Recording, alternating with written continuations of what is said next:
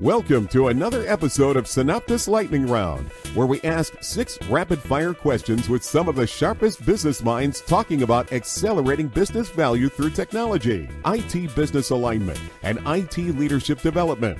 Now, here's Cameron and David. Hello, everyone. Welcome to another episode of the Synoptus Lightning Round. I'm Cameron Ames. I'm here with David Reddick. David, how are you doing today? I'm really doing well, Cameron. It's episode number 10, and we have done a lot of interviews with interesting people. What are some of your favorite things we've done on the Synoptus Lightning Round over these first 10 episodes? So I think that obviously just about every conversation we've had has been unique and interesting in its own ways. One that really sticks out to me is Phil Moulton. And especially the books that he held up at the end. I see those in the background of your screen today. Obviously, I think that Mike Martin, from a CRM perspective, he's someone that I've respected for a long time and known on a personal level. I really valued his inputs there. David, what about you?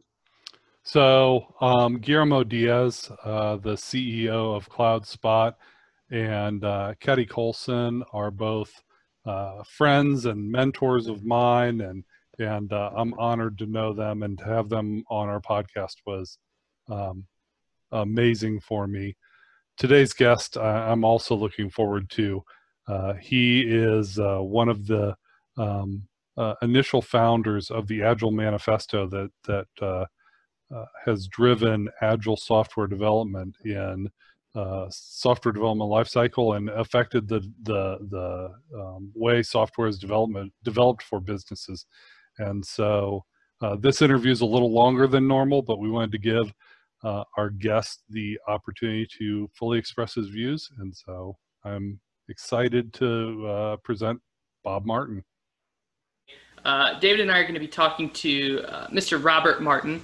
For those of you who don't know who Bob Martin is, he's the author of the Agile Manifesto, one of the creators of the Solid Design Principles, and the first chairman of the Agile Alliance, if I'm not mistaken, as well. In addition to being an ubiquitous speaker within the software development and architecture communities. So welcome, Bob. How you doing? I'm doing very well. Thank you for inviting me. This sounds like fun. Awesome. So just in a few minutes, 1 or 2 minutes, tell us a little bit about what you do and who you are. Gosh, what I do and who I am. I'm a programmer. I've been a programmer for 50 some odd years at this point. And I've interspersed my career with a number of other much less satisfying and much less important things like running companies and so forth. But I much prefer just writing code. So I'll be happy if they find me with my nose stuck between the keys one day, writing code for some interesting thing that I thought was cool. What do I do? Nowadays, I do a lot of speaking like this, a lot of interviews like this, especially during the pandemic. It turns out that Zoom and other tools like this allow me to continue doing what I have always done. We are very fortunate in the software community to have written tools for ourselves so that we can now continue working and allow other people to continue working as well. I do a lot of writing. I write books. I'm in the middle of writing a book right now on test-driven development. I also do a fair bit of teaching on. Used to travel to do the teaching. Now I can do it using mechanism like this. So that pretty much takes up most of my time, other than the flying that I like to do. You can see my flight simulator behind me there. I like to get in an airplane and drill holes in the sky from time to time. So I'll be doing that right after I leave you, as a matter of fact. Great. So we like to talk about the integration of technology and business on this podcast. And what can you tell us about IT business alignment and how you see that accelerating business value? My view about software and business and society might be a little different, or maybe I'll take a different take on it. 30 years ago, our society did not depend on software. Most of our businesses did not depend on software. 30 years ago, most businesses had some kind of software running in them. They might have had some kind of inventory system or integrated payroll system or something like that, but they weren't dependent entirely on software. Today, everyone is completely dependent on software for virtually every activity that is performed by a human being. There is almost nothing you can do without interacting with a software system somehow. You can't cook a hot dog. You can't wash your clothes or your dishes. You can't drive your car. You can't make a phone call or watch TV. You can't buy anything. You can't sell anything. No law can be passed. No law can be enforced without software being smack in the middle of it all. So it's not just business, right? It's everything. Now, business is at the heart of it.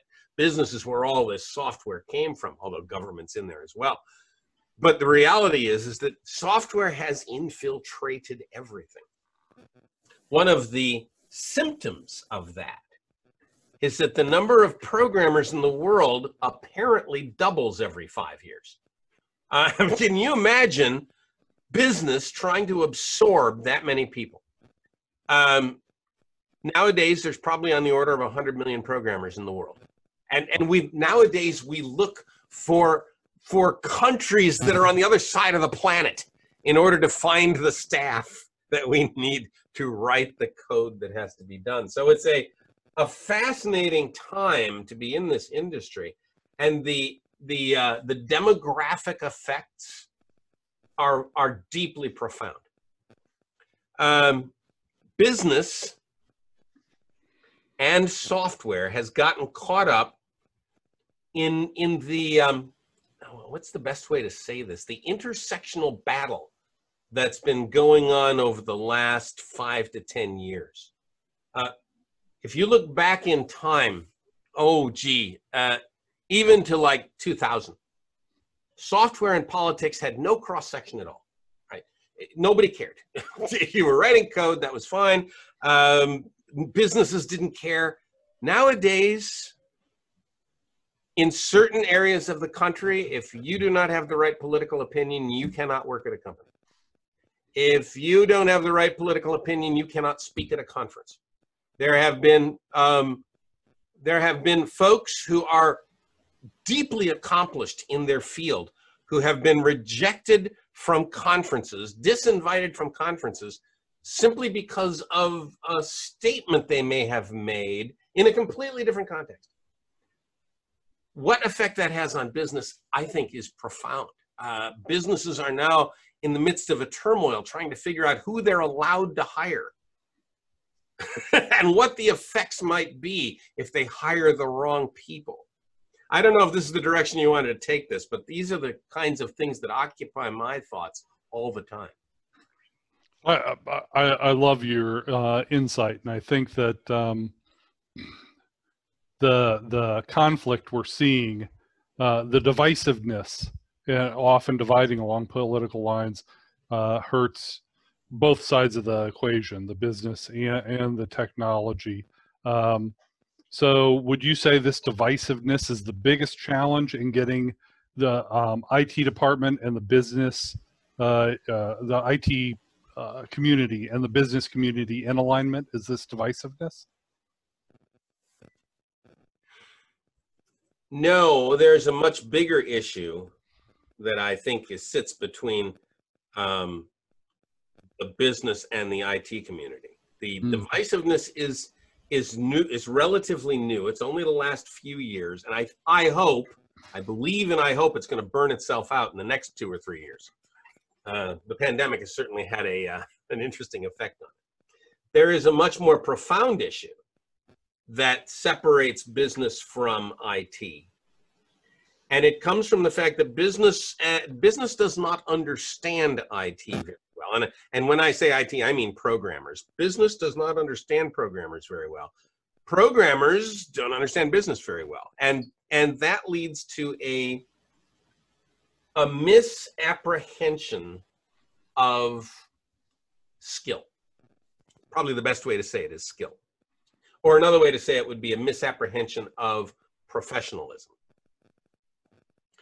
Business will hire programmers, and they presume they are hiring professionals, but they don't know what that means.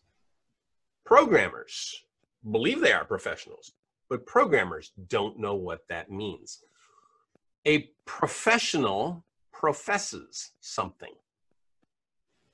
Usually what a professional professes is a set of standards, some disciplines, a notion of ethics. A professional doctor takes an oath, right? A professional engineer in other categories take an oath of some kind. They make a promise to society at large. We programmers don't do that at all. We have no set of ethics. We have no stated ethics. We have no set of standards. There are no disciplines we all adhere to. We just write code. And we write code that is not very good, frankly. Most of the time, when programmers write systems, they are writing the minimum amount of quality to get it out the door. They are not writing what I would call a professionally built system. And the business does not know this. If the business could look under the hood, most of the executives would be terrified of what they have based their companies upon. The house of cards that lives beneath what runs their business. And this is a big problem that we have begun to see. We have begun to see the effects of it. So there are some simple examples. Boeing. Boeing. The 737, although the problem with the 737 MAX 8 was a combined hardware-software problem, the fix is almost entirely software, which alludes to the fact that it was more of a software problem than a hardware problem.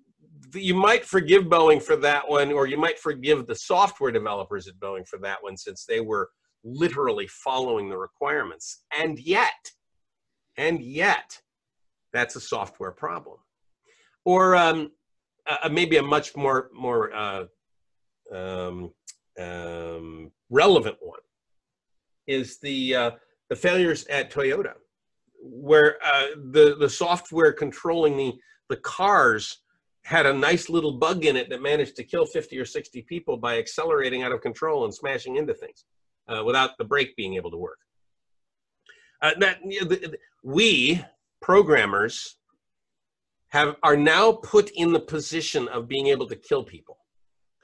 This is not something that was true 30 years ago. This is not something any programmer thought they would be in a position to do. But now, a little bit of negligence, a little bit of carelessness in just the right place, and people can die. You also have the problem of Volkswagen. Remember what happened there, where in California, the Volkswagens were cheating the EPA. There was literally code in the Volkswagen that would check to see if the vehicle was on an EPA test stand, and then it would alter the emission characteristics of the engine. This is lying, cheating code written by programmers who put their fingers on the keyboard and lied and cheated.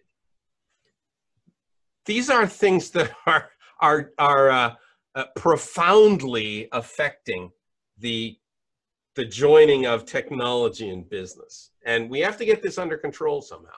And the burden falls on the technology side. We on the technology side have to get control of our professionalism. Business already expects it. They just don't know they're not getting it. Wow. Yeah. So that's, if I'm hearing you correctly, what you're saying is the problem is a disconnect between the professionalism expected by a business and the lack of professionalism delivered by a programmer or by an IT team. So there's a converse to that, where if those expectations are in alignment, there can be a level of a success that a lot of businesses don't see through their IT departments and through their programmers. Do you have an example of that going well then? Oh, heavens. Let's see. Do I have an external example of that going well? I've experienced it going well many times. Do I have an external example of it going well? I'd have to make a guess. I'd have to make a guess about this. There are pieces of software out there that I think are absolutely stellar, really well done. And one of them is a tool called ForeFlight. Now, I'm a pilot, and ForeFlight runs on an iPad or an iPhone. It is the most solid, feature-packed, beautiful piece of software I think I've ever seen. I don't know what's under the hood. I don't know. I don't know whether the programmers have been disciplined and professional. I can't tell because I can't look under the hood. But the symptoms that I see coming at me indicate that something very good is going on. Features that used to work continue to work in new releases. That's a really powerful symptom that something is going well. Oh, they didn't actually break something else, which normally you see in systems that are coming, on a regular release cycle. Oh, they made this new thing, but they broke 7 other things over here. That doesn't seem to happen with them. So I don't want to gush any more about ForeFlight, other than to say, I do think there are companies that have gotten this right, probably based on how they hired their programmers. If I had to guess, I would say that the vast majority of those programmers are also pilots. And so just to make sure I'm hearing what you're saying one of the symptoms of misalignment would be this fragility that happens in software as iterative releases come out. The things break in the business. Yeah. A good sign of alignment, at least in the programming side and the business side, would be that there's a stability, that the fragility doesn't exist, and the company can, as the business needs new functionality and new features, that can be released at the speed the business needs without facing that fragility. Yeah, there are 2 symptoms that imply that there's this huge disconnect. One of those symptoms is fragility, and it's one of the few things that managers and customers can smell to tell that something's wrong under the hood. Right? Every time a new release comes out, there's something else wrong with it, and that's a clear indication that something has gone wrong. The other indication is harder for customers to see, but very easy for managers to see, and it's the productivity of the staff itself. If the productivity is going down at a, what's the term, logarithmic rate or an exponential rate, if the productivity, it gets harder every release to get the same number of features done. If you have to continue to multiply the staff by some factor to get the same number of features done, there's something wrong under the hood. And many, many companies experience that, right? Where the staff multiplies out of control. Yeah. I've actually looked at that as a inverse geometric relationship. Okay. Complexity, inverse geometric relationship to productivity. So it's in one of my books. So, okay. All right. Yeah. So then what I'm hearing is, okay, so a company can kind of take this self-introspective view of themselves and go, okay, so I'm seeing some of these symptoms in my own company. And so I know that something needs to change there. If someone came to you and said, okay, I'm seeing these, what do I need to do? And you were to give them just a single piece of advice, what's that one thing that they could do that would at least get them started on the road to better alignment? Hire better. So one of the problems we have is that there's an immense demand for programmers. Like I said earlier, the number of programmers doubles every 5 years. What that means is that half the programmers in the world are ridiculously young. The average age of a programmer in 1960 was in the 40s. Now it's somewhere in the low 20s. And that's simply because we're just pulling gobs and gobs of students out of college and throwing them into our IT staffs. And we've gotten the impression over the last few decades that programming is for young people. Now, this is wrong. It's dead wrong, right? But that's the impression. You look around an IT staff and what you see are a bunch of 20-year-olds and maybe a scattering of 30-year-olds. And if they're not in management by the time they're 35, something's wrong with them. And that's wrong. It's dead wrong. What we wish we saw is in a software team is a bunch of people who are weighted more towards the older side, 30s and maybe into their 40s, even 50s. You would like to see people with experience building the systems that businesses depend upon. So my advice to businesses is to be very careful about how you hire. It is not volume that matters so much. It's experience that matters. And it would be a very wise thing to have 10 experienced people as opposed to 50 inexperienced people. You'd probably get a lot more done, and it would probably be a lot better done. Fair enough. Fair enough. So at this point, I know that you have absolutely nothing going on in your schedule, so you're not working on anything right now, are you? Just kidding. Feel free to take a minute. Is there anything that you'd like to plug, anything that you're working on or any events that you have upcoming? Is that your cell phone doing that? I bet it is. Or somebody's cell phone. Maybe it's mine. Did you hear that clicking? I did. Yeah. These things, when they pull the cell towers, they emit an awful lot of power, and it can screw up the electrical signals going into your microphone. I'm going to make sure that's far away. So what am I working on? What do I want to plug? Well, I am in the midst of writing a new book. This book is a book on test-driven development. It should be, I don't know when it'll be done. Probably it'll be done before the year is out. That means it'll probably be published early next year. And the title is Clean Craftsmanship. So that'll be the next book coming out. I got one book after that I want to write, maybe two. That was my phone. I got one book coming out after that, maybe two. One is going to be on professionalism, just a rant about professionalism. Probably not a rant, but a treatise on professionalism. And the other one, I'm just tempted on writing a book about functional programming and Lisp. So I might write something like that just for fun. Other than that, no, there's not a lot of things I want to announce. I am one of the contributors at cleancoders.com. I do a lot of videos there. And people can purchase those videos and hear, very long-term lectures. I think there's like 70 or 80 hours of fairly deep software lecture over there now. And my son has just taken over as the CEO of that company and is beginning to open a studio where he's going to take on projects using the same principles and so on. So that's Clean Coders Studio. So if you go to the cleancoders.com website, you'll see all of that activity there. Okay, so cleancoders.com for lectures and long-form learning items, and then also the studio as well, Clean Coders Studio for projects. Awesome. Well, I'd like to close the interview by thanking you, and I sincerely appreciate your contribution to the software community at large. I was as a manager of developers and one of the people who should not be writing code.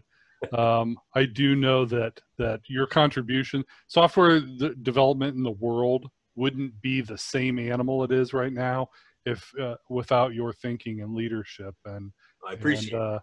I am honored to have spoken to you today.